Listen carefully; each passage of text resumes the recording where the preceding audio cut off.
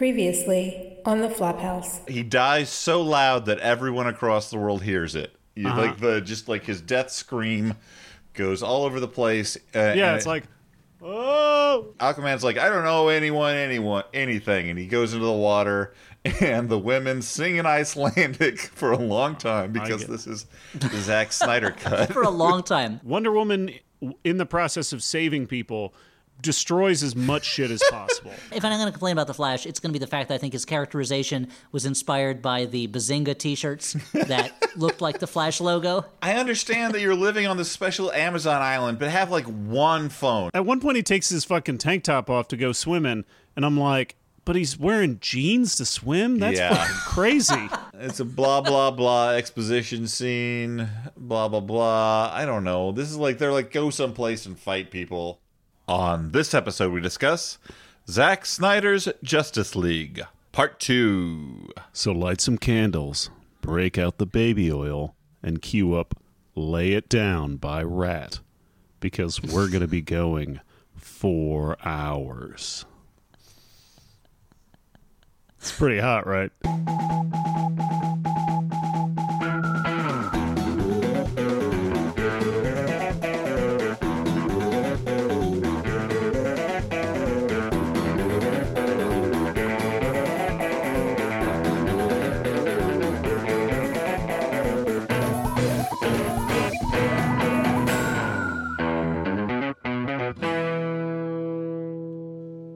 Hey everyone, and welcome to the Flophouse. I am Dan McCoy.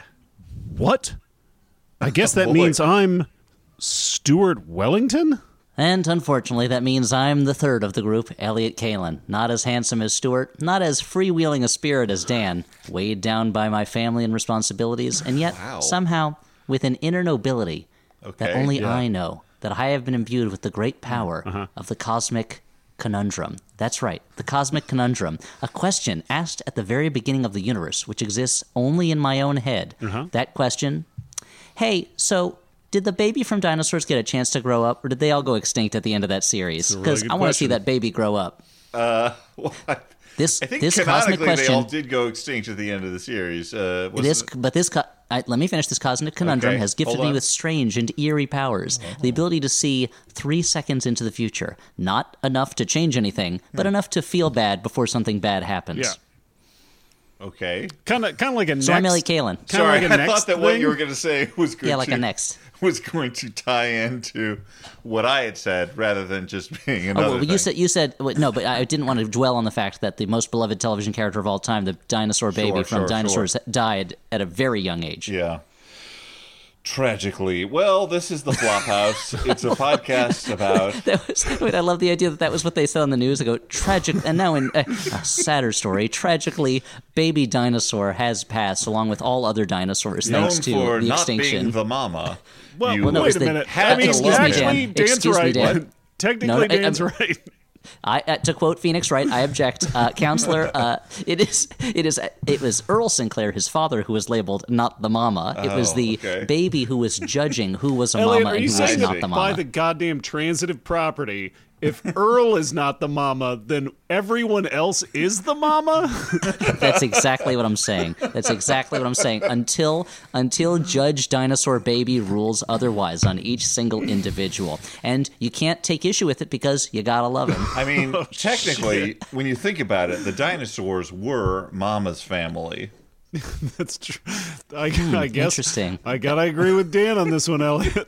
I mean, I don't want to, but the math is solid. The algebra is tight on that one. So, Dan, what do we do on this podcast? This is a podcast where we watch a bad movie and we talk about it. Normally, this would be a week for a Flophouse Mini. Our off-week episodes where we sort of are more freewheeling and do whatever the hell we want.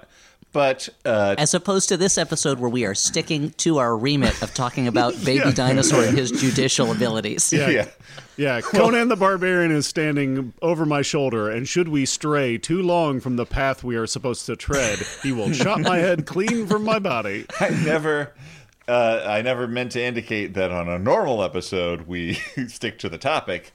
Just that the topic exists. And in this case, the topic is the second half of Zack Snyder's Justice League. This is Let's call this a mini full episode. We're going to tie up the plot of Justice League, but not do the regular end of show stuff.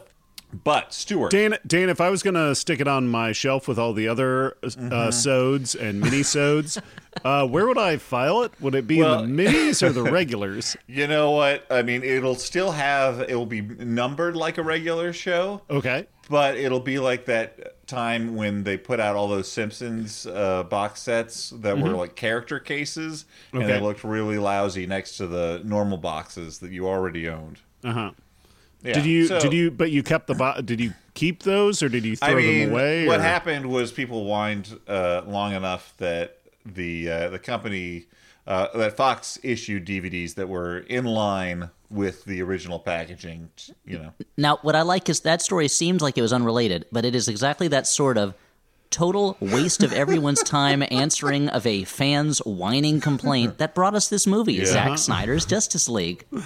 So let's get to it. Yeah, so let's get right into it. And we are, as I think we mentioned in the last episode, we have worked our way through chapters 1 through 4, and we are now in chapter 5, title, Who is Harry Crumb?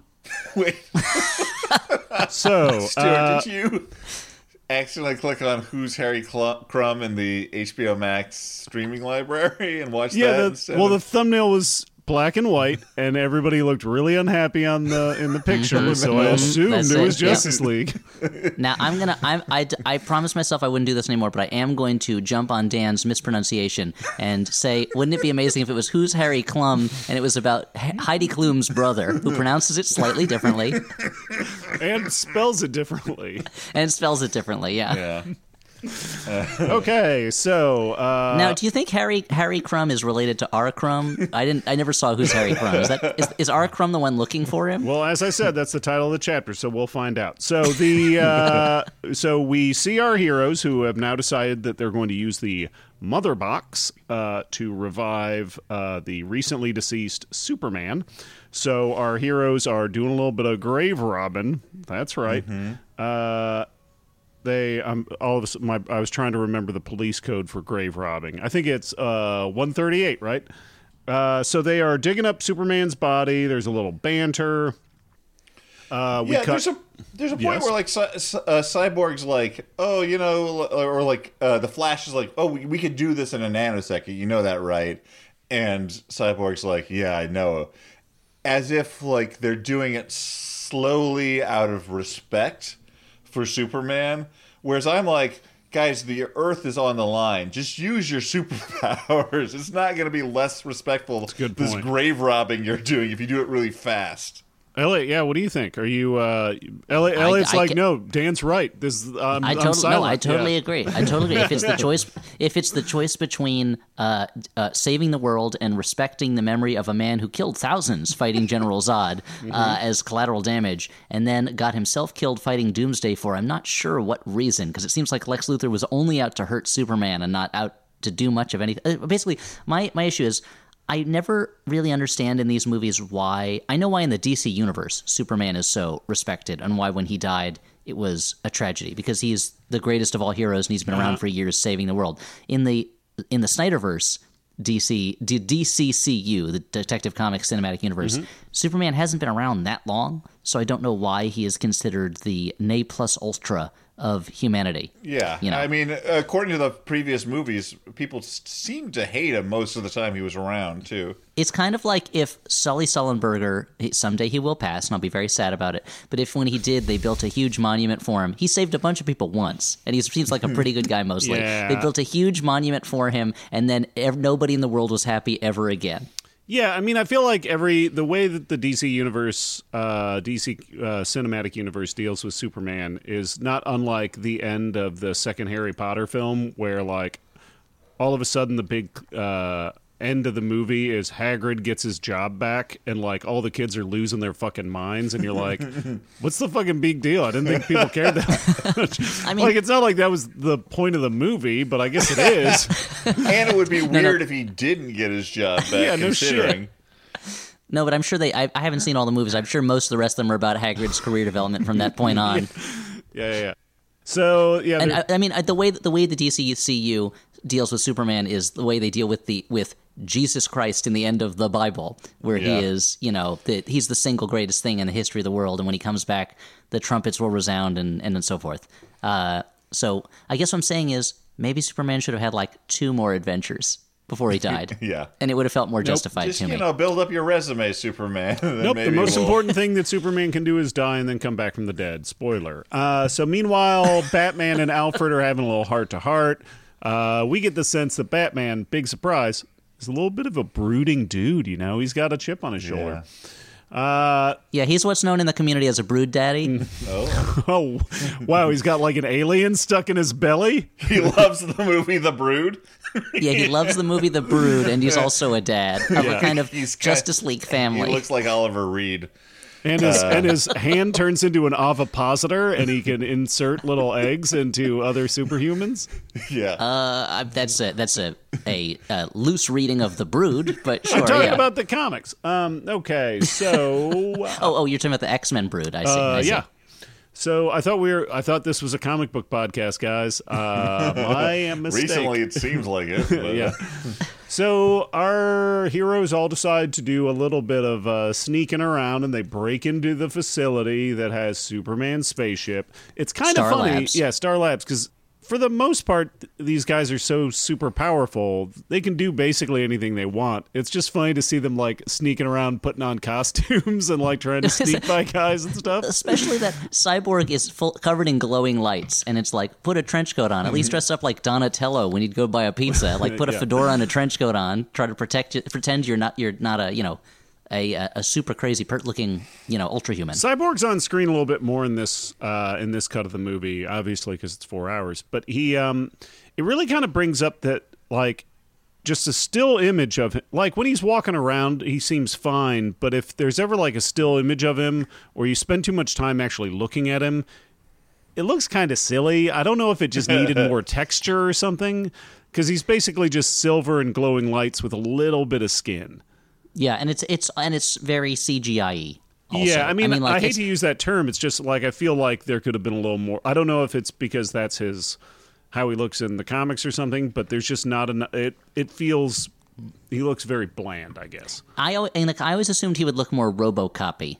And it's the first time. And guys, this is me. I'm going to.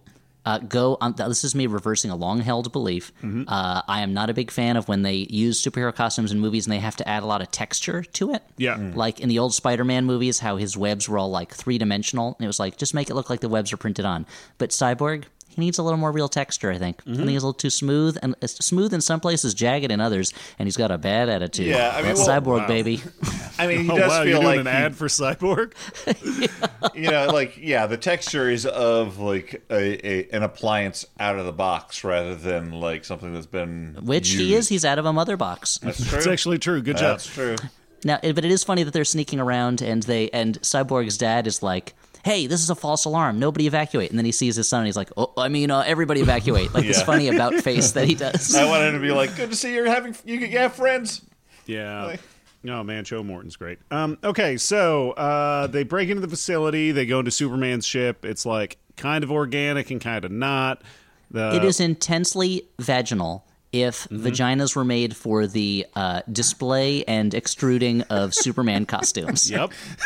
It's like this Kryptonian ship is like a hallway of vaginas that then ends in a big pit of the goop from Ghostbusters 2. I like the idea that somewhere there's a poster for this movie that has just a pull quote that says "intensely vaginal." Elliot Kalan. It's really funny that you mentioned the consistency of the goop that they stick Superman's body in, which is kind of interesting because at no point do we see the body from a distance, but I don't think we ever see his face when he's dead. No, they're very respectful, more respectful than people were with Abraham Lincoln's body, where one picture was taken of his face on display. It's been hundreds of years. Let it go, Elliot. It hasn't been hundreds of years, Dan. It's been 150 years. Okay, it hasn't been hundreds of years. Oh, Mr. Science over here. Now, I will say two things. One, the vaginal ship really fits into my Justice League is the Craymaster of superheroes analogy from last episode. But also, they're taking very great care of Superman's body. the photograph of his dad that he was buried with. I don't give a just shit. drop that in the goop. Who cares if that gets wrecked? That's what's so funny is at first I'm like, is this water? But no, it's basically like honey, right? Because the way that photo sinks in there, it's like, man, that's like, you could scoop that shit up with a tortilla chip. Oh yeah, it's very viscous. Very viscous. It's amazing. So let's see. They throw the body in the honey. They realize they're not going to get enough power. Honey dipped soups. They realize they're not going to get enough juice from the ship. You know, it's been too beat up. So Flash is like, well, I'm fast, but I can also, if I move super fast and I approach the speed of light, I actually generate a lot of juice. So maybe I'll do that. And everybody's like, oh, that's a bad idea. Batman's immediately into it. Batman is like super dedicated. I guess that's his character, right? But like, I feel like he would think about it a little bit. I mean, he definitely seems like, I'll sacrifice as many Flashes as I need to. Yeah. I mean, Batman is there's a certain he's the Batman we know. He's brooding. He's a planner more than but he's also a fighter. But he's also, there's a little touch of Kramer in him, which is kind of like, oh yeah, let's do this. Okay, giddy up, run up, Flash. So they have this like plan where Flash is going to run super fast, and meanwhile, Cyborg is tied in with the ship, and like at the last moment, Cyborg has a vision of the future or possible futures where we see Darkseid finally using his fucking Omega beams like a boss, and a couple other things like evil Superman probably. And Flash runs super fast, and he touches the mother box at the perfect moment, right as it's touching that fucking honey. Well, Cyborg literally says like, no, and Flash goes, go? Okay. Yeah, I like that. It's like, what is this, Scooby-Doo? Like, come on, man. I do think there is something about like the obsession with the Flash and Superman being able to go so fast that they turn time backwards, that it feels like somebody just heard like snippets, like they just overheard somebody talking about shit the Flash can do, and they're like, oh, that's sick, we gotta put that in the movie.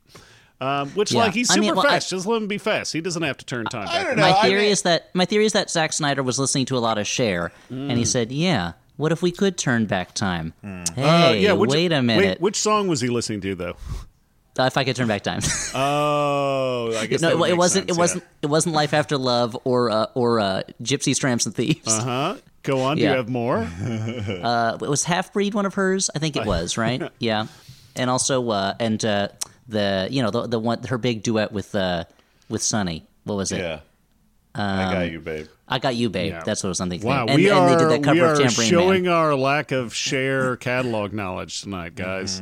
We are sharing We are our lack of share. Okay, Dan saved it. Okay, so We're sharing it pro bono. So he Flash hits that box, the box flips out, Flash gets knocked out, and then all of a sudden, big explosion time, baby. Mother box goes flipping out, lands on a car, and who's that flying in the sky? What, you want to interrupt me? Yes, sorry. I just want to say that is a perfect name for a ska band. Big Explosion Time Baby. Okay, continue. Worth the interruption? Yeah, I think so. Or it is a poorly translated like subtitle to a porn movie. Yeah. And big explosion time baby when you see the handmade posters in like the college quad. It uses an image of Baby Sinclair. So, bringing it back around. Yep. So, of course, Superman's flying around. He like lands. He looks at the memorial. He is not wearing a shirt on, and man, he looks amazing. Like, I am all about this. Wish he had a mustache though.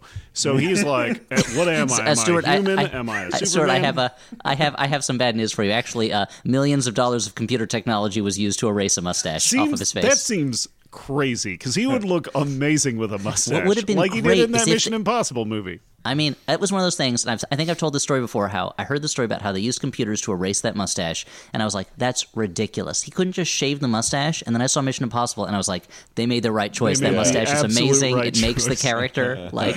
His face is so, and his face and his personality feel so different with that mustache on, and I like him so much. Not that I don't like him when he doesn't have a mustache, but I like him so much more with that mustache. No, he's great. Well, I mean, it helps that Mission Impossible Fallout is such a good movie. Oh, it's a better movie? It's great, yeah. Is okay. I mean, it's, it does what it does passably well.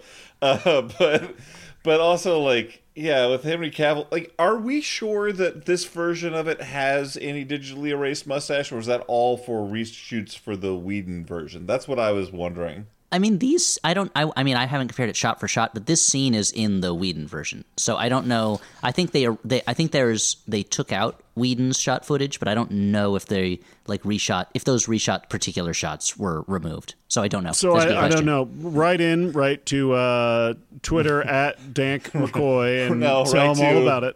Right to Dan doesn't really care that much. Care of Stuart Wellington. Oh, wow. Okay, I guess I'll just start stacking them up. Hinterland's Bar. Look it up. So, okay, at this point, Superman, he's flipping out. By flipping out, I mean he's just walking around looking at stuff. The Justice League is like, oh, hey, Superman, let's have a conversation. He's not up for that. Wonder Woman keeps calling him Kal-El, which is really annoying. It's like the guy who... She's like... I knew him during study abroad, so I know the nickname that his family calls him. Yep. Hey, Kal-El, like, I'm closer to him than you guys. It's very annoying. So, of course, they have a fight at this point. Cyborg's defense system is like, oh, no, I detect a threat. I can't stop myself. And it's like, yeah, I've said that before, dude. Yeah, he goes all Iron Giant on him. Superman. So they fight Superman, and it's... like it feels even more silly in this cut. I don't know why. Like it feels very tacked on. Yeah, it's unfortunate because that's what we all kind of want in these superhero stories, right? For the heroes to fight each other sometimes. I mean, that's the whole selling point of Captain America: Civil War. I mean, it's what I wanted before the last 10 years of Marvel annual crossovers. Oh. No, but it does feel like for that pretty pro forma. And also, Cyborg, maybe your dad should allow you to manually override your defense systems. That's a good, maybe for the version 2.0 upgrade. It feels like the only safeguard he has is that his body will sometimes just shoot missiles at things. You mean that you don't like Cyborg's philosophy of, I'm in a car, it's out of control, I'm heading towards a school, gotta take my hands off the wheel and just see how this plays out. Nothing I can do about it. I wonder if Cyborg is doing the same thing that I'm doing with my phone, where I just keep punching later for the updates, and this would have been fixed. Yeah, that's very true. possible. Yeah. Or he's not plugging in at night, so it can't update. Yeah, and he gets the message next morning. He's like, I should have just plugged it in. And Superman shows that he is better than all of the team in every regard. Like, he's faster than the Flash. He's stronger than Aquaman. He blasts more eye lasers than Bruce Wayne. I mean, that's any. Yeah. I probably blast more eye lasers than Bruce Wayne. Okay, I don't know what that means. But... I mean, well, he's a fictional character, so... Okay, good point. Fair point, yeah. Oh, wow, yeah. Take that guy who doesn't really exist. Yeah. But is still more famous than you? Anyway, I think I have two thoughts about this. Oh, shit.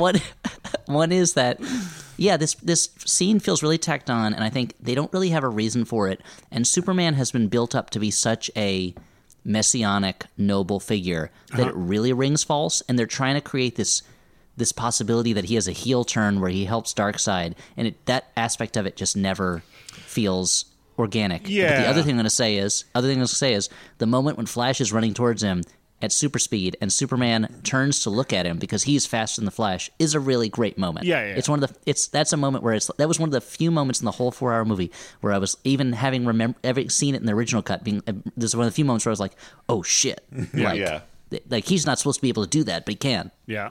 Yeah. No, it's cool. Yeah, I mean, it definitely. I've probably expounded at length on the show about how I'm not a huge fan of the Superman is evil now take that seems so popular in various versions of this character stories, and this feels even weirder. And it seems like they're setting up a bigger heel turn for Superman, but I don't care about that because I probably will never have to watch a movie that will never get made. So luckily, Superman's seeing red until Lois Lane shows up and is like, cut that shit out, dude. And so they just bounce. They fly out of there. leaving Batman with 2 fewer arm bracers that suck up Superman eye lasers. I know, those are really powerful. This is the point. I have to admit something, guys. Like, as much as I don't necessarily find this movie emotionally involving at all, there's still something primal, like seeing Superman shooting his heat vision at Batman, like just like the fact that those characters themselves carry so much history that I'm just like still sitting there like clutching Audrey's leg next to me. Audrey totally bored by all of it, but me being like, "Oh no, he's a human being. You can't do that, Superman. He can't take that." Like I was very worried for a moment, but. Yeah. Well, yeah, and considering how like brutal all the use of superpowers seems to be in this movie, like anytime anybody uses any kind of power, it like shatters the world around them. And and I feel like leading up to this point, they talk about Superman as like a messianic figure, but they also talk about him as like a figure of like fear. Like they keep talking about how the mother boxes are afraid of him. And and at this point, they've like built him up as this like, oh, maybe he's evil. That's terrifying. And I don't know. I'm not into it. No, I think part of the issue is that, and here's where I'm going to get into a larger problem with the movie, which I should probably save till later, but who knows, which is that Superman, to us, having grown up with Superman in tons of different types of media, whether we saw him in comic books or movies or cartoons or that the roller coaster at Six Flags Great Adventure or whatever, like he represents kind of like ultimate moral goodness and nobility, like, and the idea of him turning evil is supposed to be, it should be scary because even the most noble man in the world might turn evil. But in Zack Snyder's Justice League, he doesn't seem to represent nobility so much as he represents force, overwhelming Power, yeah. godlike force that can be used for justice, hopefully, but might be used for evil. And he's just power. He's just strength. And so to see him beating up on Batman or to think that he might go bad or something, he doesn't really represent anything. He doesn't stand for anything. Yeah. And to a larger extent, one of the issues that I would have with this movie that the writer Jeet here talked about on Twitter was that it borrows a lot from Jack Kirby's Fourth World Saga, which is this epically metaphorical saga about young versus old and closed-mindedness and repressiveness versus open-mindedness and kind of personal and social liberation. And he's using these larger-than-life cosmic superhero characters to have basically a philosophical metaphorical discussion, and it's also really goofy, and there's like a team of space hippies, you know. But this movie, the characters don't represent anything. They don't mean anything. They're just action figures that can punch real hard. So when Superman, like, spoiler alert, he helps the heroes at the end. When he shows up, he doesn't say anything about goodness. He doesn't represent anything. He just punches the shit out of the bad guy over and over again. All he represents is the strongest fist on the block. Yeah. And like, that was more chilling to me than anything in the movie, was the idea that like this guy who is supposed to be like friend of all children, always does the right thing, is just, oh, it's a good thing he's on our side because he can destroy anything in the world. Yeah, when he shows up in a jet black costume and just blasts the shit out of the bad guy, and you're like, dude, stop it. Calm down. You just like ripped his fucking ear off. Well, then that the heroes, I mean, spoiler, they straight up kill him, and it's like fucking crazy. He's as bad as dudes get. It's war, I understand, but they're just really happy about it in a way I don't like. If ninjas kidnap the president, you're sending Steppenwolf after him. Speaking of which, Steppenwolf shows up. He heard the fucking call of the mother box, and he's like, "Boomtown, baby! I'm taking this boom tube right to Gotham City, I think." So he shows up, rocking up this boom tube. Yeah, he shows up and he's like, "What the fuck? Where's that box?" Joe Morton's already stolen it. He's taking it back into the lab. So Steppenwolf just jumps into the lab, and Joe Morton locks himself into a room. And just like in the classic Beetlejuice song, "Jump in the lab, get the mother box guy." Okay, Steppenwolf now. Written and performed by Beetlejuice. So Steppenwolf shows up and he's trying to get it, and then Joe Morton uses a laser beam, blasts at the box, and you're like, "What the fuck are you doing, dude? Are you trying to kill it?" Nope, he kills himself, and you're like, "That's a big whiff." Turns out he had a plan, because Steppenwolf takes that box away after blasting Cyborg. Cyborg's like, "Oh no, my dad's dead," which makes sense because that's his dad. He's not completely a robot yet, but then they realize his dad had a plan. He blasted that box so that it'll get super hot and it'll show up on thermal imaging. They can track that box, baby. Yeah, that's the kind of it's the kind of plan that is only decipherable if you have read the script. Yeah, that's kind of what I was. Yeah, we probably made this point in the earlier Justice League theatrical cut show that we did. I don't know. I haven't listened to it. But, like, there's no reason. Like, Joe Morton has a remote control. He doesn't have to be in the death room with the box shooting lasers at him. Like, and he's got so much to live for. He's a powerful guy with a great career. His son is there with him. He's got a great steak franchise. Yeah. I mean, as far as steak franchises go, it's kind of the tops. If I was going to go to a chain steakhouse, Morton's probably my favorite, right? And if I can't get a Morton's, I guess I'll go to a Ruth's Chris, but I'm going to look for a Morton's. I want to see the little show they put on where they show you what broccoli looks like. I know Dan is here saying Shula's is the best, and I get it because Dan was named after Dan Marino, I don't know the quarterback of the fucking Dolphins. They wanted to name him after Don Shula, but there was a typo on the birth certificate. I know nothing about steakhouses. Really?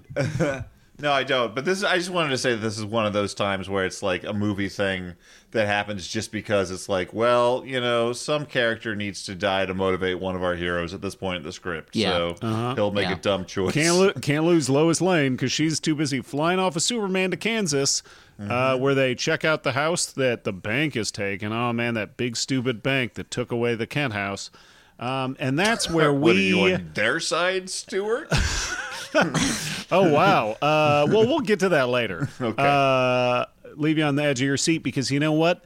That is the end of this chapter, Chapter 5, Who is Harry Crumb? Hey, it's John Moe. And look, these are challenging times for our mental and emotional health. I get it. That's why I'm so excited for my new podcast, Depresh Mode. We're tackling depression, anxiety, trauma, stress, the kinds of things that are just super common but don't get talked about nearly enough. Conversations that are illuminating, honest, and sometimes pretty funny, with folks like Patton Oswalt, Kelsey Dara, and Open Mike Eagle. I have this public-facing self, and then I have my emotional self that tends to stay hidden. It was about finding a way to communicate to somebody that, there's terrible going on back here. Plus psychiatrists, psychologists, and all kinds of folks. On Depresh Mode, we're working together, learning, helping each other out. We're a team. Join our team. Depresh Mode from Maximum Fun, wherever you get your podcasts. We are so thrilled at your interest in attending Hieronymus Wigginstaff's School for Heroism and Villainy. Wigginstaff's beautiful campus boasts state-of-the-art facilities and instructors with real-world experience. We are also proud to say that our alumni have gone on to be professional heroes and villains in the most renowned kingdoms in the world. But of course, you are not applying to the main school, are you? You're applying for our sidekick and henchperson annex. You will still benefit from the school's amazing campus, and you'll have a lifetime of steady employment. Of course, there's no guarantee how long that lifetime will be. Join the McElroys as they return to Dungeons & Dragons with The Adventure Zone Graduation, every other Thursday on Maximum Fun, or wherever podcasts are found. Now let's have a word from our sponsors, guys. What do you think? Okay, let's do it. So this episode of The Flophouse is sponsored in part by Libby. Libby is a free reading app created by Overdrive that lets you borrow ebooks and audiobooks from your library on your phone, tablets, Kindle, or computers. All you need is a valid library card from your library. Even if you don't have a library card currently, you can read samples of any book you see. And Libby works just like your physical library. You simply borrow available books you want to read, and then they return themselves automatically after your loan expires. I've used this app. I got Simon Callow's biography of Dickens, and it could not have been easier. I did not finish in time, but that was my fault, not the product. Did not finish in time. The Dan McCoy story. Seems like information you didn't have to share, but that's cool. Now you're probably wondering. Let's move off of Dan's TMI right now and just say, parents out there, are you asking if Libby is good for you? Yes, I've been a Libby user for at least a year now. It has been a lifesaver on long car trips. We load it up with audiobooks for the kids. They have picture books and they have chapter books, and we just let her rip. And my sons love it. We've been listening to the original Oz novels because that's been an obsession of theirs lately, and it's been super fun. And we have a long drive ahead of us this coming weekend. Are those narrated by Harold Perrineau's character? Yes, exactly. Yeah, by which I mean the novelizations of episodes of Oz. R.I.P. Mums, rest in peace, please. And I'm going to tell you that you just set the Libby going, and you don't even have to think about your children for the hours of driving. Wow. Look back every now and then, make sure they're still there. They didn't fall out of the car at some point, and Libby takes care of the rest. Fix that door, Elliot. No, I can't afford a new car right now or a new door, so I just got to check every now and then. The other thing is that the seatbelts don't work, so they're just duct taped in. But Libby keeps them entertained. So Libby, it's the way to go. I highly recommend it. So download Libby in the Apple App Store or Google Play Store to start borrowing and sampling ebooks and audiobooks today.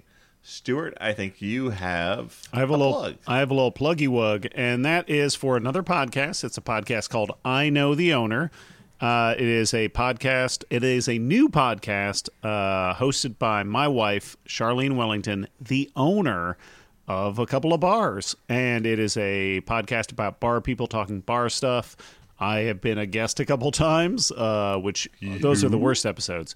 But it's a great show, and it gives, if you're interested at all in the life of bar owners and bartending and the service industry in general, especially in a time like this where it's such a state of flux, check it out. I Know the Owner wherever you find podcasts.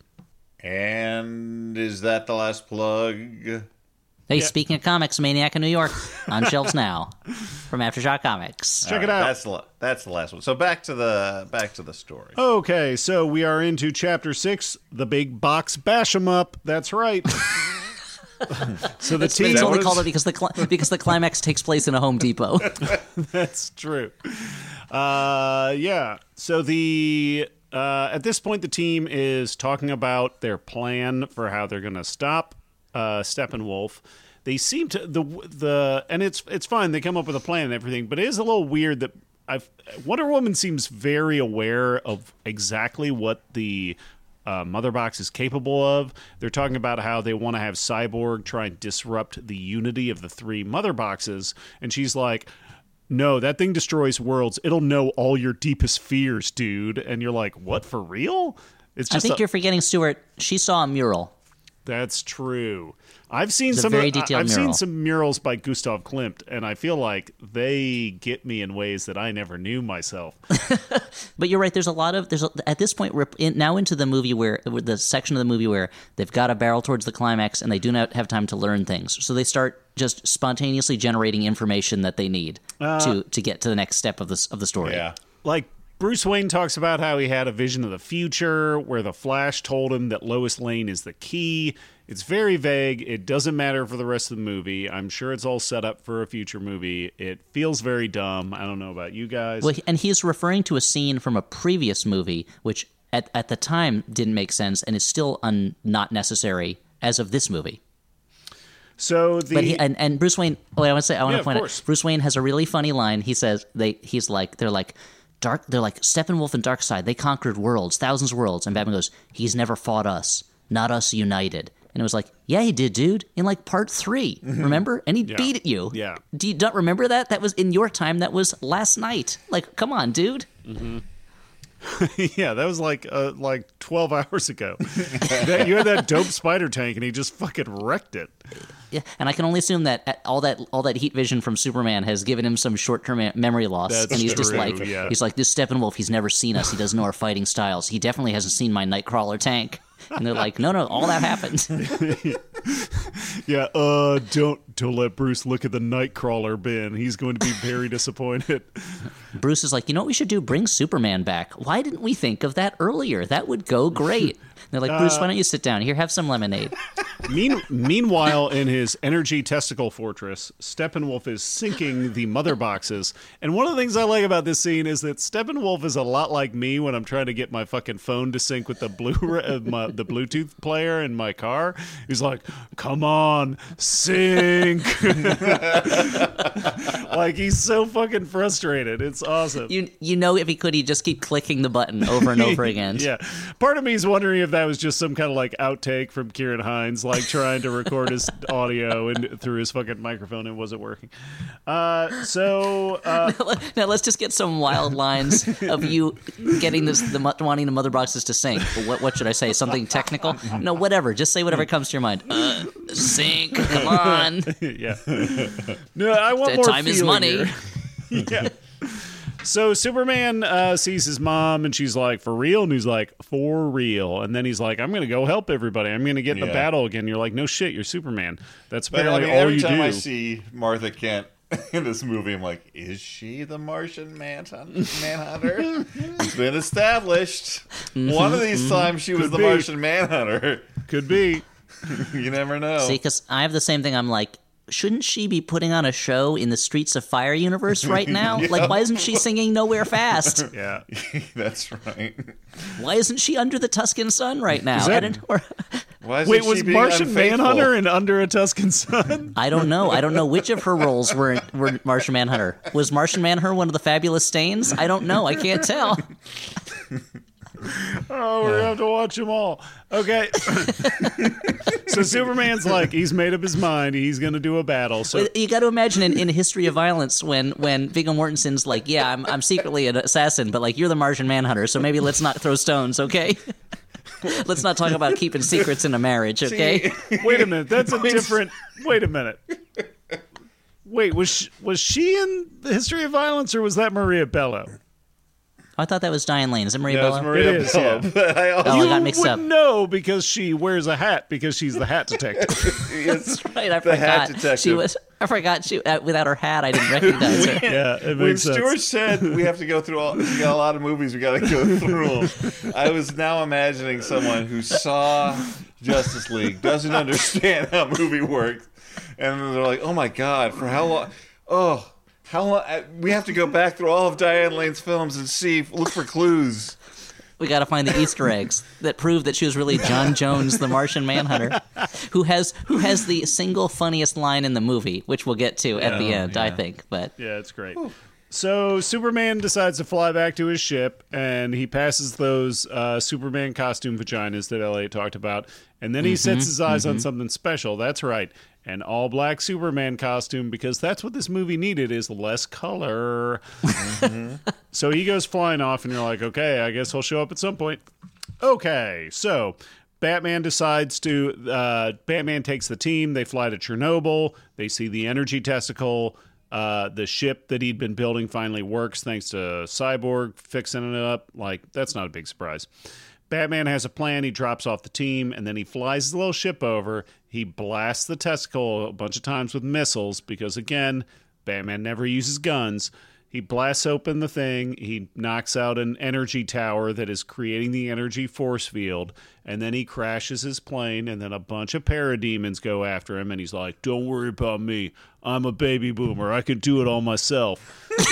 No, I want you to explain Batman's plan to me, because he's like, we have the plan. Follow the plan and don't worry about me. And the plan seems to be that they protect him as he does all this stuff and to keep parademons off him. Like, I didn't understand how the plan... that was the plan. His plan was like, I'll do it all myself. I'm a tough guy. I don't care anymore.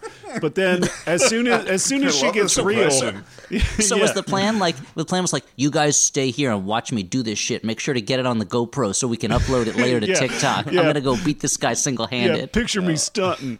So while he's fighting parademons, he's like, smash that subscribe button, smash that like button, leave comment. Some comments, please.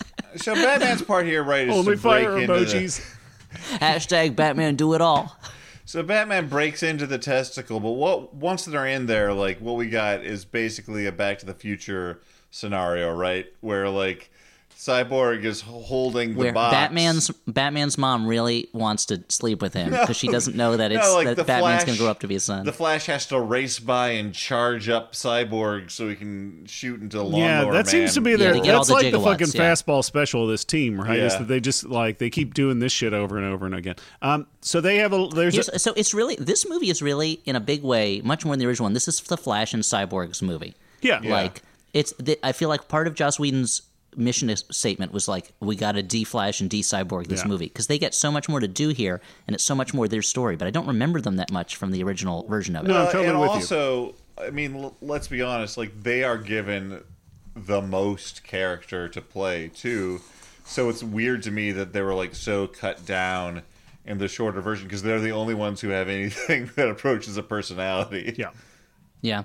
Everybody else feels like kind of established characters that you're supposed to already give a shit about, and the two of them you actually they feel like they have arcs. So there's this action sequence where they're like running through I'm hoping an abandoned town because they blow the fucking shit out of it. It was established earlier on. It is abandoned. The radiation levels are so high, no one can survive there except superheroes. Although Steppenwolf took all the radiation when he built his cool ass energy testicle, so maybe Steppenwolf's not the bad guy. He's de-irradiating towns. This is like at the end of Godzilla King of the Monsters, when it was revealed that to solve climate change, we just needed to set a big bunch of kaiju around to smash buildings, and that would make everything better. I don't know how comfortable I am with Elliot doing PR for Steppenwolf right now, but we'll talk about that after the episode. I'm just saying there's two sides of the story, and it has nothing at all to do with the payments I recently received from Step and Wolf. It's a law firm in no way affiliated with Steppenwolf, the cosmic supervillain. I'm just saying, hey guys, have you thought maybe this whole Steppenwolf hoax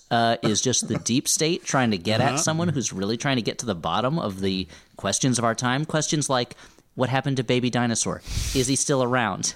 Or did he go extinct with all the other ones? I'm just saying maybe Steppenwolf got a little too... And I know I said Steppenwolf. Maybe Steppenwolf, who also goes by Steppenwolf. That's maybe Laser Stephen Wolf's got a little little brother. too close. Maybe Steppenwolf descended from Laser Wolf, the butcher from Fiddler on the Roof, whose name, now they think about it, is more of a supervillain name than Steppenwolf's name. Because if he was called Laser Wolf, you'd be like, yeah, definitely. He works for Darkseid. Sure, he's a wolf who shoots lasers out of his eyes. But anyway, I'm just saying, Steppenwolf, shall we? I gotta admit, as much as I did love Fiddler on the Roof when you showed it to me, Elliot, and I loved it. I thought it was fantastic. I was a little disappointed when the character Laser Wolf showed up and he was just a guy.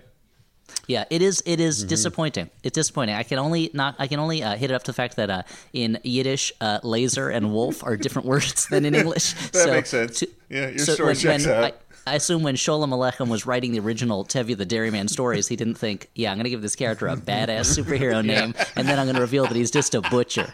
Yeah. He's just a middle-aged butcher who's lonely and would like to marry Tevye's daughter. Yeah. Now, the people who doesn't work wrote out. But was it Harmon and Bond? I'm trying to remember who wrote the stage show Fiddler on the Roof. They should know better. They knew English. They should know that Laser Wolf was writing checks that they couldn't cash. Let's just call him Joseph.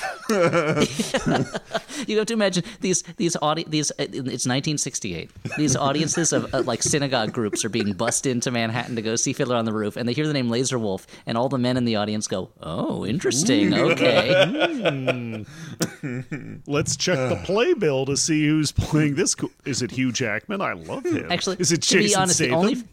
To be honest, I can't imagine a world where Jack Kirby, who was of course Jewish, went to see Fiddler on the Roof and heard there was a character named Laser Wolf, and had already in his mind had built up a 40-book epic about this guy he's a werewolf, but he also can turn into a laser because of something that happened on the light of a full moon. Man. And then the character shows up and he's like, "What? Hold on, my version of Laser Wolf will be so much better. At least my characters will be so clearly defined that they can never be misinterpreted in this way." Yeah, and then Stan Lee was behind him taking notes about the character that Jack Kirby was coming up with, and then wrote at the bottom, "Laser Wolf, copyright Stan Lee." At the bottom of the notes. If there was a Twitter at the time, the sketches that Jack Kirby would have posted immediately after seeing the show would be amazing. Yeah, it would be amazing. Or here's the other thing that might have happened, is that Jack Kirby was brought in as a script doctor when they were for out-of-town tryouts of Fiddler on the Roof, and he's like, "There's just one problem.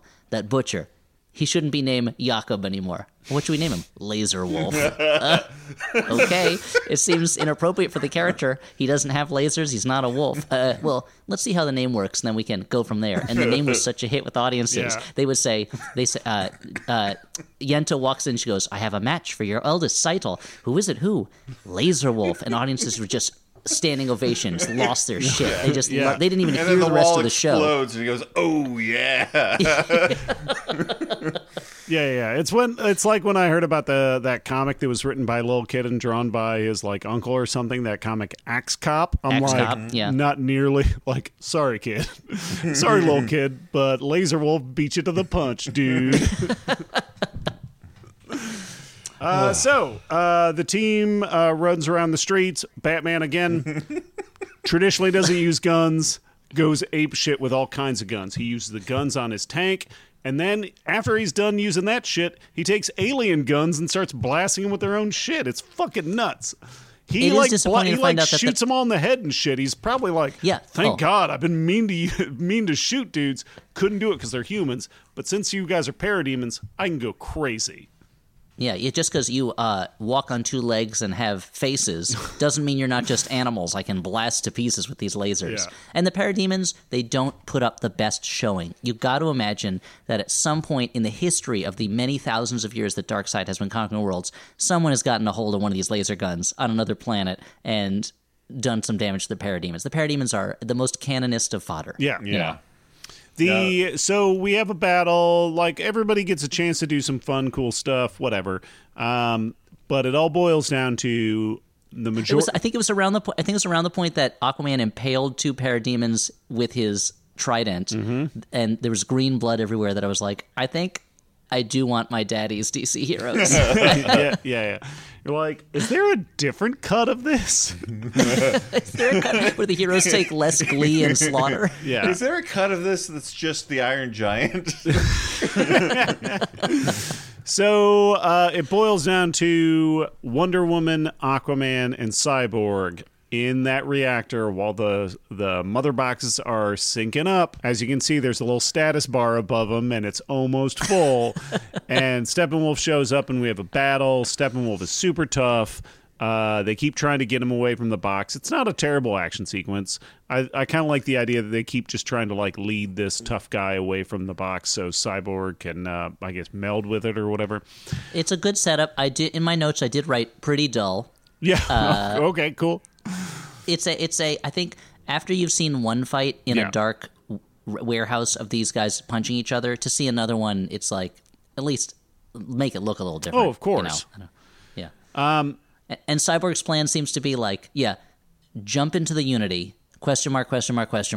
Save world. Yeah. Like, so meanwhile, like, I know computers. I'm like Donatello. I know machines. I can stop the Unity. And meanwhile, Flash is running circles around this thing. He's just waiting for the go-ahead so he can touch Cyborg on the shoulder, and they can activate. They can de-Unity it or push him into the Unity. He's going to give him some kind of super shove that will allow him to enter the Unity and become a being of pure information, I suppose. Yeah. He has to have Wonder Woman needs to be on all fours to trip Cyborg behind him. He'll shove him into the Unity. And it's got to be a surprise or else it doesn't work. That's Unity rules. Yeah. And things are looking at their worst. The Unity's happening. Flash gets blasted by an alien cannon.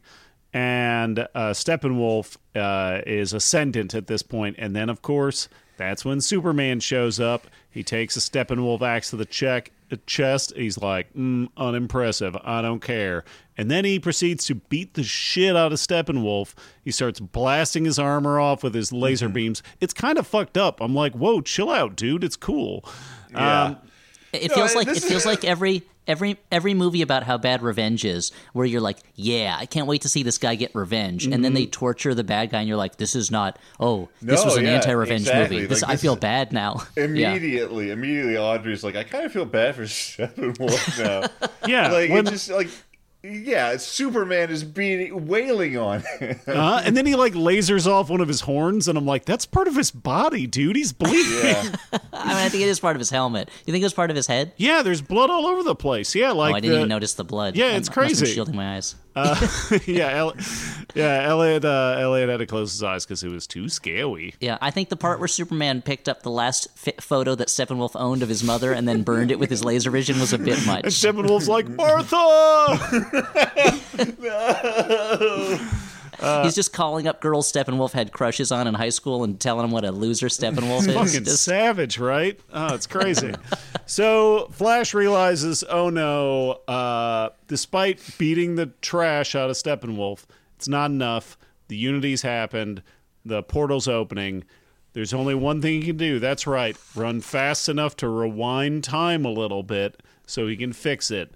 Again, not into this, and it's like a weird like prog metal album cover of the Flash running super fast. He hits Cyborg, and Cyborg goes into the Unity. You're so bored by this, and I have to admit, like, this is the one time where I felt like there were any like stakes in any of the fighting scene, because like it, you know, like usually I'm not into like the whole like, the one thing I've always tried to avoid doing is the one thing I must do at this. But like, it did have a nice feeling of at least like this part of it had some sort of import, especially because like the Flash has just been like severely injured and he's pushing himself so hard. You've seen the Mother Box scour the earth of living beings. Yeah, I kind of like this as the road reconstitutes in front of his feet. Now, just to provide a competing opinion to Dan's, Dan, I know, knows all about steaks, and not just because he's such a devotee of Don Shula and his eponymous steak chain, which, again, is a pretty good steak chain. I'd call it maybe a solid 3 after, of course, Morton's and Ruth's Chris. I'm sure there's others I'm forgetting that maybe are better than Don Shula's, but if you're going to put Tad's on there, that's like number 70, you know? They're not even real steaks, they're sandwiches. Anyway, I have to admit, I took a break between the first half and the second half of this movie and watched another movie in between because I needed something else. And this is going to be a stealth recommendation because we're not doing recommendations this episode. But I watched the movie Straight Time with Dustin Hoffman. It's a movie from the 70s where he's a guy who gets out of jail, tries to go straight, cannot do it, and falls back into crime again. And there's a scene in that movie where he and Harry Dean Stanton are robbing a jewelry store that Dustin Hoffman has previously brought his girlfriend to. He showed her a watch that was too expensive for him to buy. But one of his motives in robbing this jewelry store is he wants to get that watch for her. And he's plotted it all out with Harry Dean Stanton. They have a minute and a half after the alarm goes off to get to the getaway car and leave before the cops get there.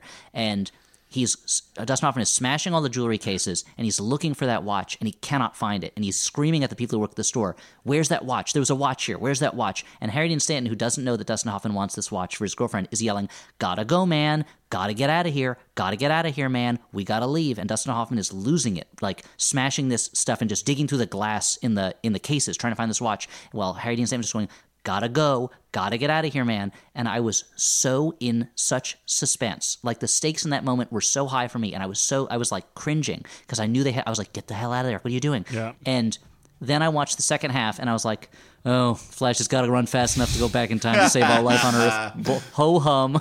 Like, so it was like there are stakes in this moment, but there's still such. If only Harry Dean Stanton could run that fast. I mean, Elliot, when compared to another film, yes, you are correct. I am grading on a curve that exists within the film Justice League. No, and that's fair. But it pointed up to me, seeing those two things back to back, just kind of like how little humanity there was in this one. It is on that big cosmic metaphorical level, but I don't know what it's saying. And so there's big stakes, but it just couldn't match the stakes of like Dustin Hoffman looking for a watch that he couldn't find while Harry Dean Stanton yells at him, you know. Yeah. So of course he touches Cyborg. Cyborg goes into the box. Cyborg sees himself and his parents, who are both dead. And they're like, "Hey, we did it. We can stay here forever." And he's like, "Not so fast, guys. You're the 3 mother boxes trying to trick me." So he sticks his little hands in them, and they turn into boxes like demons for a little bit. Then they turn into boxes. And then, cut to the real world, Superman's helping him pull those boxes apart. Just we see through a portal, Darkseid is not happy. He's like bumming out. He's hanging out with Desaad, and I'm assuming Granny Goodness. I can't really tell. They don't name her. It looked like it was probably Granny Goodness. Yeah. So they manage to separate the boxes, and then they beat the shit out of Steppenwolf some more. Aquaman like spears him through the back, and blood flies everywhere. And then they like chuck him through the portal, and Wonder Woman makes a point to like do a dope flip maneuver and chop his head off while he's flying. and she chops it off so fast that both the body and the head fly through the portal at the same time.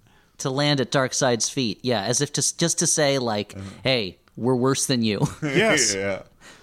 Yeah, they send a message. And Darkseid, like does a proper trap with his foot. Like, wow, does he play soccer in his free time?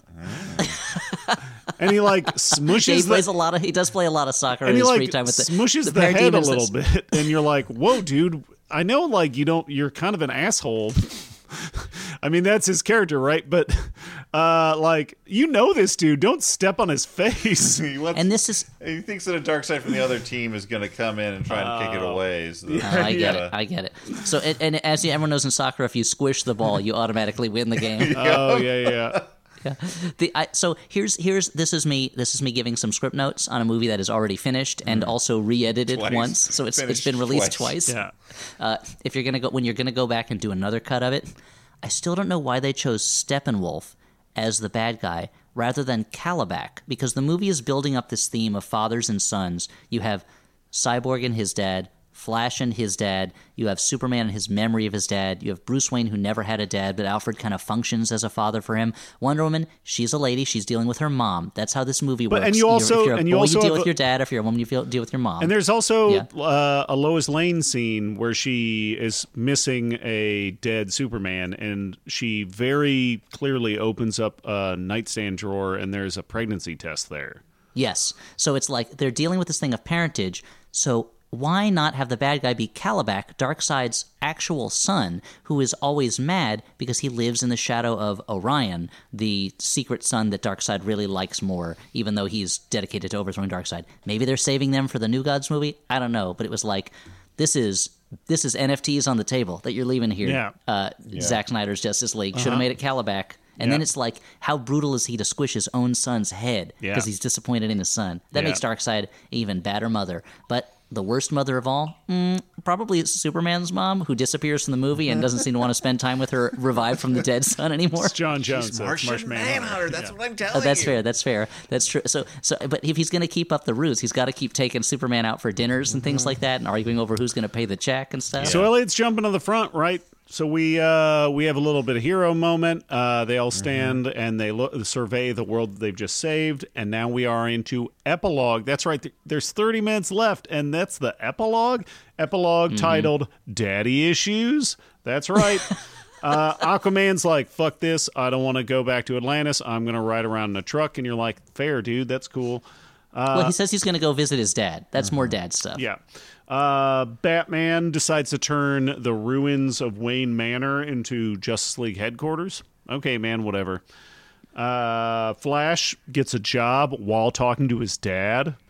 I don't think he gets it while talking I think he announced it to his dad. I don't think they didn't hand him the letter while he was like, hey, can I do the job interview in the prison while I'm visiting my dad? I mean, he moves really fast. He could have done it at the same time. That's true. You're right. You're right. That's true. He gets a job in a crime lab. Speaking of labs, we see Star Labs briefly, and we realize that the guy who's been working for Dr. Stone this whole time was Ryan Choi, who specializes in nanotechnology. That's right, guys. It's the Atom. Yeah. He's going to be in a future movie, I guess. Oh, okay. No, I saw. Well, I looked in the Wikipedia that like they said that there was a proposed Atom spinoff that they didn't do, but it just makes it even more glaring at the end though, because that character has been given next to nothing to do for the entire movie, and then at the end there's this little wink like, "I'm important," you know.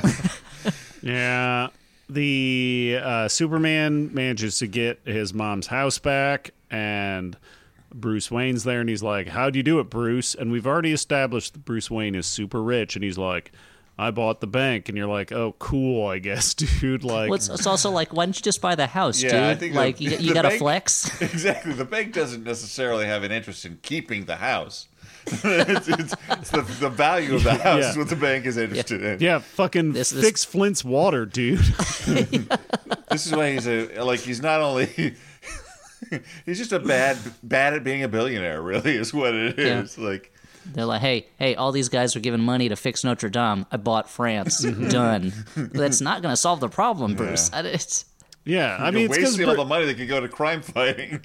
It's because guys. every time Bruce Wayne tries to get any work done, like a Martian Manhunter shows up and talks to him. But we'll get to that. Yeah, that's true. It's Philip Johnson Glasshouse, and he's all like, I don't want to cure cancer. I want to turn people into dinosaurs. That's right, referencing my own work. Whoa. Oh. I don't know. I thought that was written by a popular comic book writer whose name I don't remember because I don't remember. I thought that was written writers. by anonymous internet.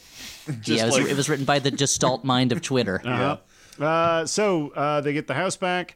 We get a Lex Luthor has managed to break out of Arkham Asylum, and he is hanging out on a cool yacht, and a little guy named Slade Wilson shows up. That's right. Deathstroke right. the Terminator, the coolest guy who has two cool names mushed together. He shows up. That's right, Joe Manganiello. He's only got one eye, but he's got probably two swords, maybe three. I don't see them all. And they're just hanging out on his yacht, and Lex Luthor, very twitchy, played by Jesse Eisenberg, is like, hey, I'm going to make it worth your while. Guess what? Batman is this guy Bruce Wayne. And you're like, no shit. He's been like super casual with that lately. He tells everybody who he is. Yeah, he doesn't give a shit anymore. He's old. And Deathstroke's like, I guess I will toast to that. And you're like, really? For real? I want to ask a question. Do you also agree with me, and maybe this is me being too nitpicky, that Deathstroke's like futuristic eye patch looks dumber than if he was just wearing a cheapo costume eye patch that you would buy at like a Halloween store? Yeah, is that like a tactical eye patch? Is that the kind of eye patch they sell to like dads who don't want to wear a normal Baby Bjorn? They want to wear one with like a fuckload of pouches.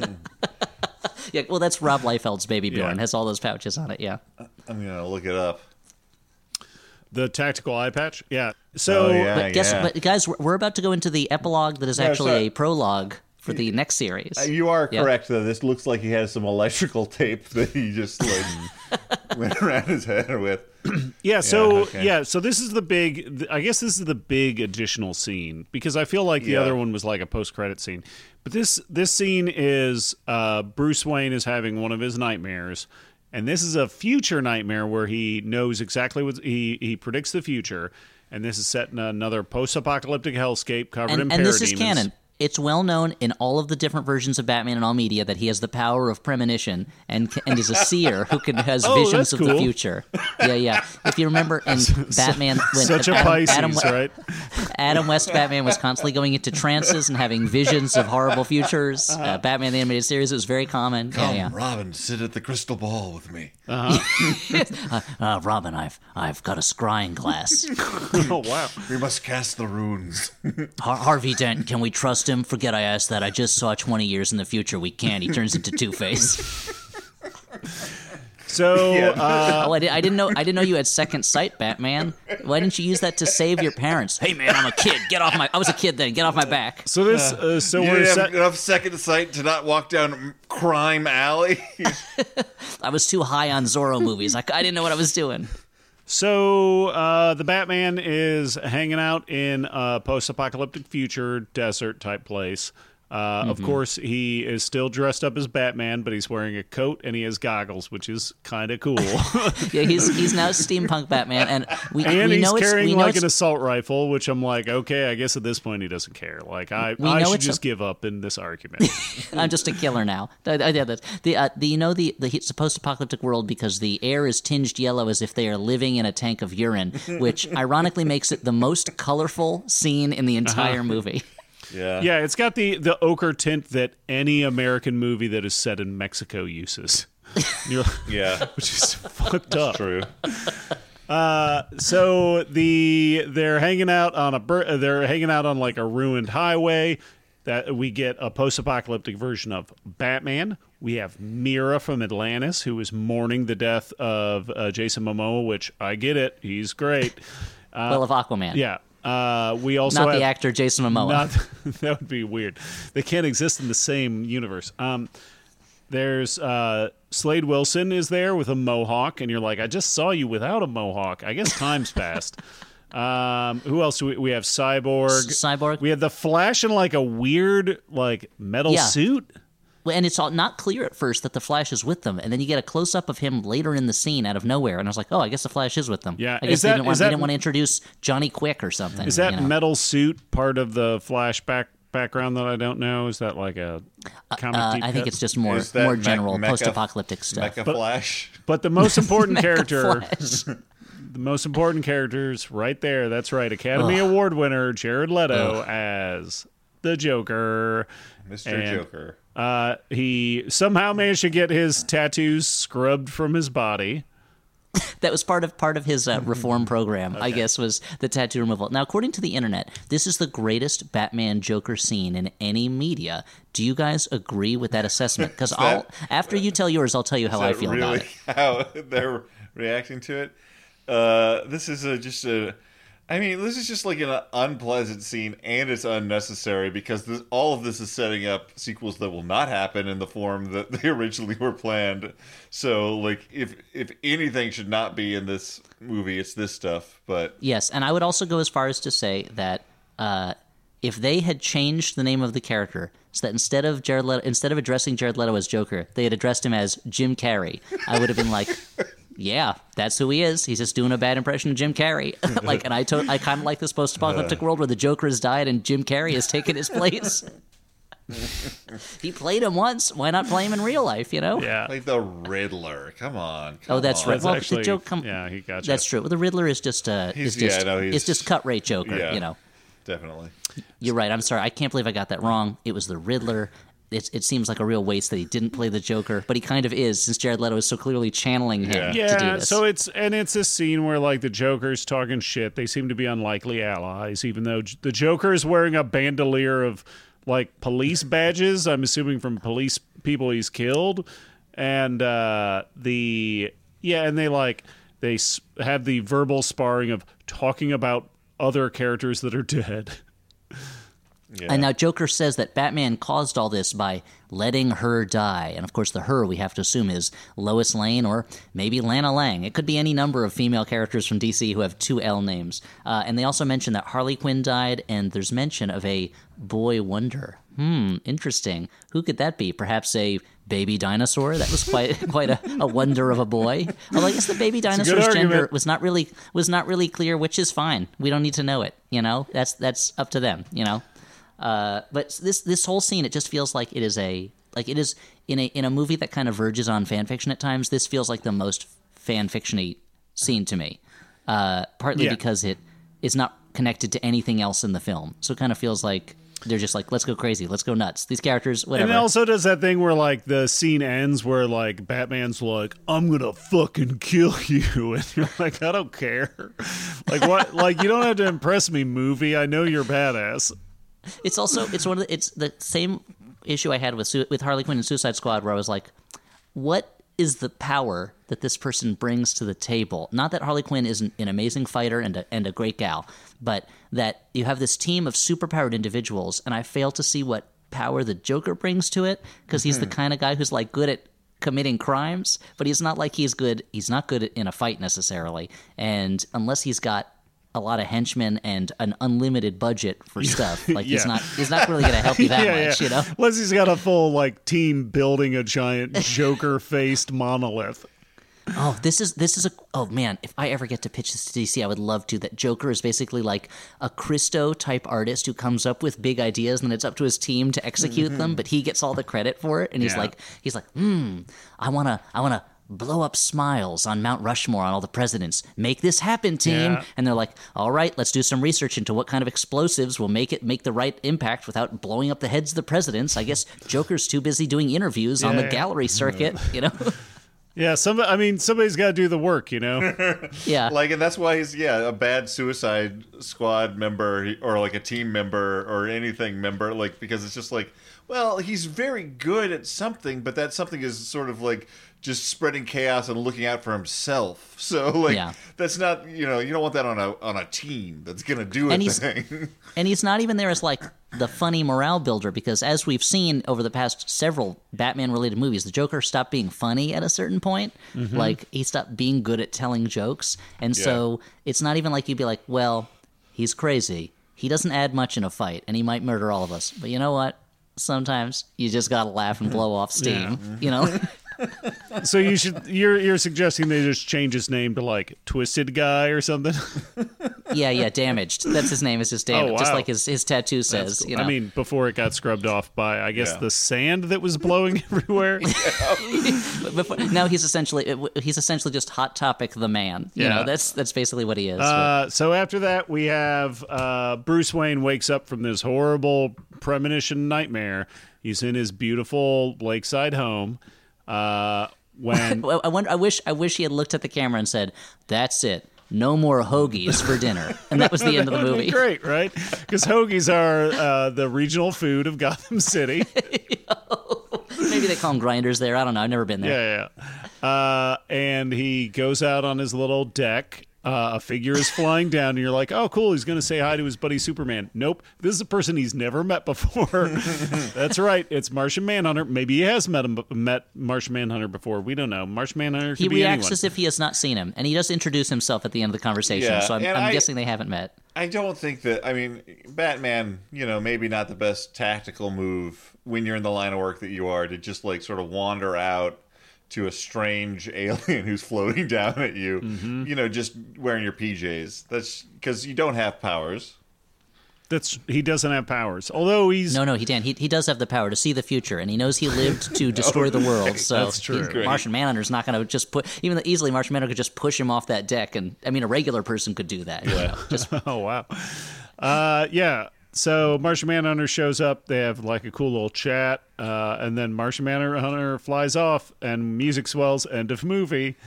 After saying my favorite line in the movie, what's that? He goes, "What's your name?" And he goes, I've gone by many names. Some have called me Martian Manhunter," and I was like, impossible. That is an impossible name to say seriously in that way. Because at least, and what gets me is the Martian so you're saying part Bruce of it. Wayne should have been like, bullshit. I call shenanigans, buddy. I call nobody calls you that, or they called you that as a joke. If he said they call me the Manhunter, and Bruce Wayne was like, all right, some kind of Martian Manhunter. Like, the fact that he owns Martian as the name that he introduces people with seems silly to me. But it's like when I go to another country and I'm like, hello, I'm American Dan. And they're like, American Dad? You're hilarious. I'm like, no, thanks. But I am not that popular Seth MacFarlane show. Yeah. And also we haven't seen him hunt any men. Yep. And this is the first we learn he's from Mars, to be honest. Like, he could be just a human who has superpowers. So it's almost like he should have been like, some call me Martian mom impersonator, and then flew off into space. Sure. That's what we've seen him do. It's true. We would all buy it. So are you saying that, like, it's kind of like Martian... Some call me Martian MILF Hunter. Flies off into space. Oh, wow. Oh, watch out. So do you think he's like approaching this where he's like, time to reinvent yourself, John Jones? This is like the first day of camp. I got to give myself a cool ass nickname, and Bruce Wayne's like, Laser Wolf was right there. Why did you call yourself Martian Manhunter?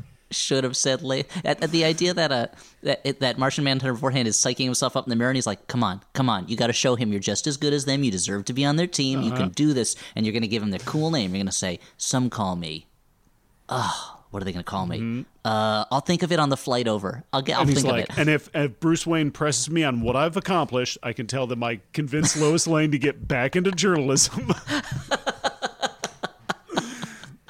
I think it points to I would say a shallow bench in some ways of the DC heroes, that they're already, I mean, they've done a bunch of movies already, but that they're at Martian Manhunter, but they're still treating him as if the audience at home, after they've seen Superman, Batman, Flash, Wonder Woman, like superheroes, the average American, I'm sure, is aware of the name at least. Yeah. That at Martian Manhunter, they're going to be like, yeah, okay, Martian Manhunter. I think I was like 30 years old before I ever heard the words Martian Manhunter put together. Because he's a goofy certainly character. Certainly strung together. He has all the powers of Superman, plus shape-shifting, plus telepathy. And they're like, but he has a big weakness. Fire. Okay, that's my weakness too, dude. Like, that's not that crazy a weakness, you know. Silver bullets. What about, is Metamorpho a DC character? Oh, I would have loved if it was Metamorpho, but he's goofy. He's goofy and he looks insane. What about so there's no way what about Dead Man? Is Dead Man a DC character? Dead Man is a DC character. Boston Brand. Yep, he's just a floating corpse that can sometimes possess people's That guy's pretty bodies. cool. All great Yeah. options. Detective Chimp, bring him in. Why not? Yeah. What about the Metal Men? They bring all the metal men in, yeah, and bring in the creeper. Why not? But it's, I think. What about the heckler? He's funny. Yeah, why not?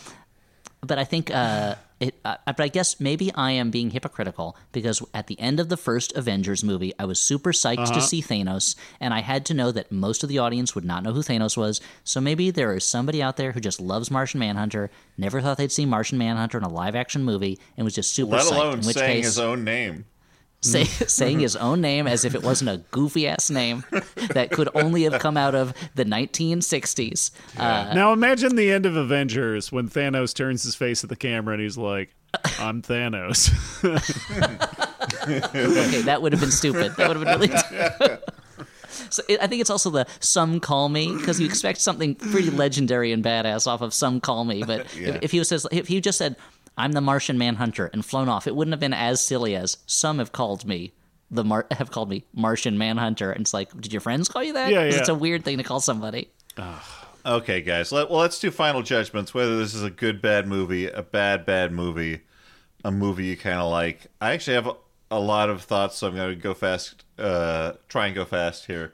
I apologize that I took up so much time on Martian Manhunter and Fiddler on the Roof. I just like look. This movie is fine. It's fine. You know, it's better than the other one, which was not a high bar to clear, but sure.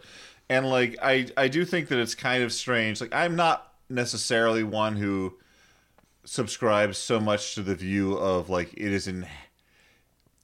is inherently bad that this was a cut that was made because it's gonna like encourage bad behavior in the future. Bad behavior is gonna continue. I'm not gonna like that bad behavior, but I don't necessarily think that this is like a repeatable like lesson in that way where it's like, okay, Sounds like somebody who doesn't want to release the gun cut. well, no, it's just like, okay, Oh, no, the Ayers cut. The Ayers cut. That's what it is. The Ayers cut. like DC had all like the production companies, like they had all the stuff already. Like it was mostly existing footage, and so for like a little bit of a small investment, they get to double dip. Like they get to release it right now during a pandemic where like it's going to make this huge splash. Like I don't think this is necessarily like the repeatable scenario that's going to make us like scared about idiots being bullying on the internet. I mean, and on top of that, like, you know, if this was like a better, more respected director, like if this was like us being like people like on Twitter being like, "Oh, release the original Robert Altman cut that you butchered." I was going to say Altman too. Yeah, like I mean, like The Altman Justice League cut. That would have been a very different movie, Robert Altman's Justice League. The difference Much is worse sound recording. The difference is like, don't be a dick. Don't be like an asshole about it. Don't like want these things for like shitty reasons. But like inherently, like wanting this cut is not necessarily bad. It's just it feels like, a little weird because we kind of have a platform on the internet, and we are occasionally assholes. I guess I don't know. I don't think so. But like, and I feel it just feels weird to like complain to the movie people to like give you what you want. Oh no, I mean, complaining is one thing. That's our right as Americans to complain. But when to get to the point of threatening people and harassing them in their private lives, That's horrible. That's what I'm trying to make a division between like the behavior and like you know, like the fact of the movie existing. I like the fact that it exists doesn't bother me like necessarily from the idea of like this is where it all falls apart or something. But like you're saying, since people already tried to violently overthrow the government, maybe Zack Snyder's Justice League is not the tipping point. Yeah, exactly. But I mean, as for the movie itself, I don't know. Like, it's weird. Like, I've had people on the internet like accuse me of not liking superhero movies, and like, if anything, I feel like I'm the least tired of them of the three of us on the show. Like, this is like I like stuff like this, but I think that people who sort of, I feel like it's if I point out that something's a little silly, comic book fans, and particularly comic book fans of the Zack Snyder stripe, might like be upset that like I'm not taking the thing seriously, which is not like it's not an issue of me like taking it seriously or not. I'm just recognizing that like a thing is silly, and you can still find value in a silly thing. You can enjoy a silly thing. Like, to like have discourse over this doesn't mean that like I am destroying your identity as a person who likes this thing. Like, you know, like there's silly stuff in comic books, and that's why I like comic books. And if anything, my problem is like this isn't silly enough. I would prefer a sillier, more fun movie, because I think that Zack Snyder's one big idea that he like keeps trying to hammer home in this is like, oh, what if like superheroes were lonely gods? And you know what? That's not that interesting an idea, because it doesn't really shed any light on like humanity. Like, it's not like I like look at that and I'm like, oh yeah, now I understand something about the world that I live in. Like, it doesn't do anything beyond a level of like spectacle. Yeah. That being said, I kind of liked it. Elliot, what do you have to say? Well, I'm of two minds on it. 3 minds. I'll give you all 3 minds. They're all mother boxes, and they're combined in a beautiful unity that will wipe out all life on Earth by the end of my judgment. I think, one, obviously, that I am... It's when it comes down to it, I am not bothered by the idea of movies being recut and money being paid to people to do the work, because people need work. These are tough times. Like, give them work. I think also that the way it was lobbied was often horrifying and disgusting, and there is no movie in the history of the world that is worth harassing people episodes. For. Well, that too, but that's worth harassing us with 3 episodes. That's worth harassing people over, unless maybe it's that movie from that one episode of Masters of Horror that was it John Carpenter who did it, where it's that film that drives people mad. Maybe that's worth harassing people for, because it's like an angel getting his wings cut off, which is pretty edgy. But and I don't mean edgy because it's a knife that they use to cut the wings off. So looking at it just as a movie, like you're saying, separating it from the process of its creation, and saying also that it is money they could have invested into like a new movie, which would have been more preferable to me in some way. This is a movie that I'm of 2 minds about, and I feel like I did a disservice by splitting it up and watching a better movie, Straight Time, starring Dustin Hoffman, in the middle of it, because the first half of it, I was like, or the first 2.5 hours, I was like, you know what? I'm actually liking this a little bit. It's not totally to my taste. It's very Zack Snyder-y, and his style is not my style, and I also am not so into nonstop mopey depressed superheroes, which is weird coming from a Spider-Man fan. The most mopey depressed superhero comics, but at least he tells jokes sometimes. But the farther the movie got into itself, the more it became beholden to this Steppenwolf Motherbox plot, and the more it just became gobbledygook. And the spectacle didn't do it for me, because the spectacle was so repetitive and so just like dark, and how many times am I going to see the superheroes beating up on parademons that are no threat to them, and then fighting the same, mostly personality-less. He had more personality than he did in the original cut, but Steppenwolf, the end until Superman comes in and, as we said before, just like an angry fist of divine wrath with no humanity behind him, just beats up this guy. It felt like watching the second half of the movie, it felt like, which was shorter, felt like more of a slog than the first half. And I would have really just wanted is more humanity and more color from it, more life from it. And when it has those flashes of life and personality, I'm like, oh yeah, this is not so bad. But it doesn't have enough to justify 4 hours. People complained about the length of like The Irishman, but The Irishman is so packed full of like stuff and moments, and is so easy to look at that The Irishman is a movie where like it both feels too long to me, but also I don't know what I would cut from it. Yes. Not even that fucking scene where he like curb stomps that dude, and he's supposed to be a young guy, but he's clearly the oldest man in the universe.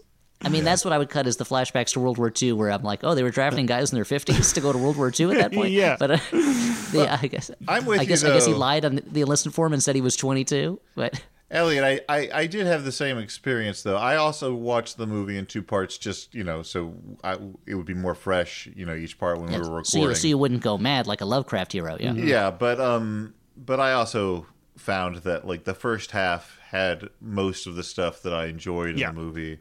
And then as it went on, like, it sort of devolved into, like, a bunch of, like, gray stuff swirling around.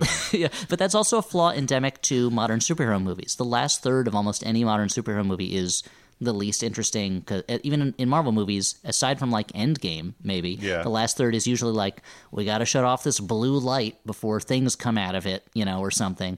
And so I wonder if that's a flaw in the current interpretation of the genre that just becomes that much harder to sit through when it is when the last third of the movie is an hour and a half long. Yeah.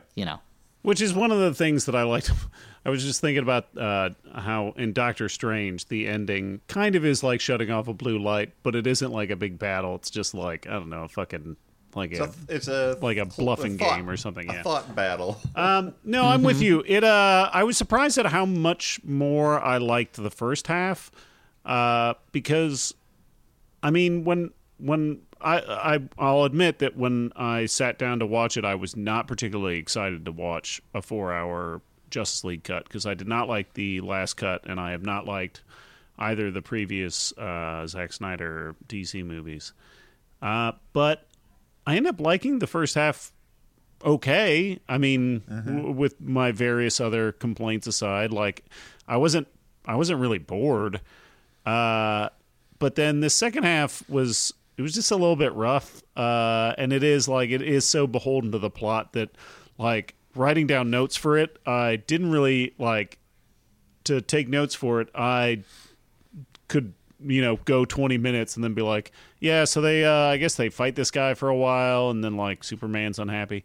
Like, it was, there just isn't that much, there really isn't that much to it. And it's not a good movie. I feel like if you're dying for a superhero spectacle, there's better options. If this, it's not for me. It doesn't speak to me. Bad is what I would say. And I wonder if it would speak to me more if these were characters that that's possible. Felt more of a connection to. Because again, I'm a Marvel zombie. It's in my blood. It's in my bones. But at that point, then. It is it's an irritating aspect of modern popular culture right now that I feel like I have to watch a 4-hour movie about characters I don't really feel a connection to like get what's going on. And unfortunately, what it makes me feel like is a comic book reader in the 90s, where it was like, I guess I gotta buy every book that Marvel's coming out with this month so that I know what's going on in the Marvel universe and can talk about it, even though I don't really care that much what's going on with Excalibur right now, or what's happening with the New Warriors. We've reached the point in comic book movies where we were with comic books 30 years ago during the, like, speculator boom. Yeah. And as someone who came of age during that time, I'm just saying there's going to be a Spider Clone movie, guys, and it's going to be bad, and it's going to be like 20 hours long. So just gird your loins for this endless Spider Clone movie that is bound to happen. Well, okay. So it is very late here, and Stuart has a job that requires him to stand upright during the day and for long stretches. So I'm going to take pity on him. You do most of your job lying down, right? Well, I can in a seated position. Oh, okay. Only because it's Passover right now, Stuart. That's why he does his job reclining on a pillow. Yeah. But as a mercy killing for Stuart, I'm going to shoot this episode and end the show. It's very Superman of you. Yeah, very Batman of you.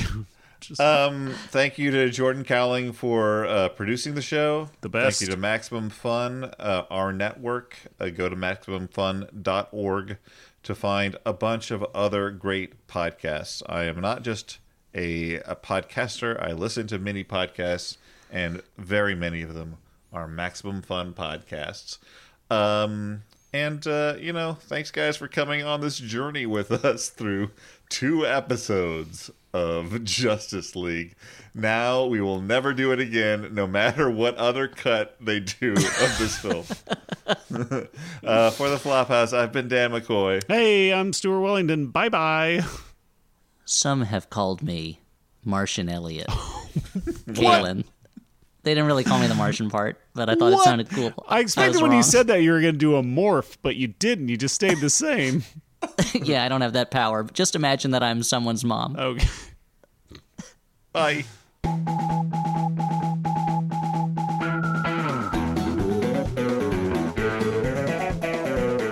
On this episode, we discuss Zack Snyder's Justice League, Part 2.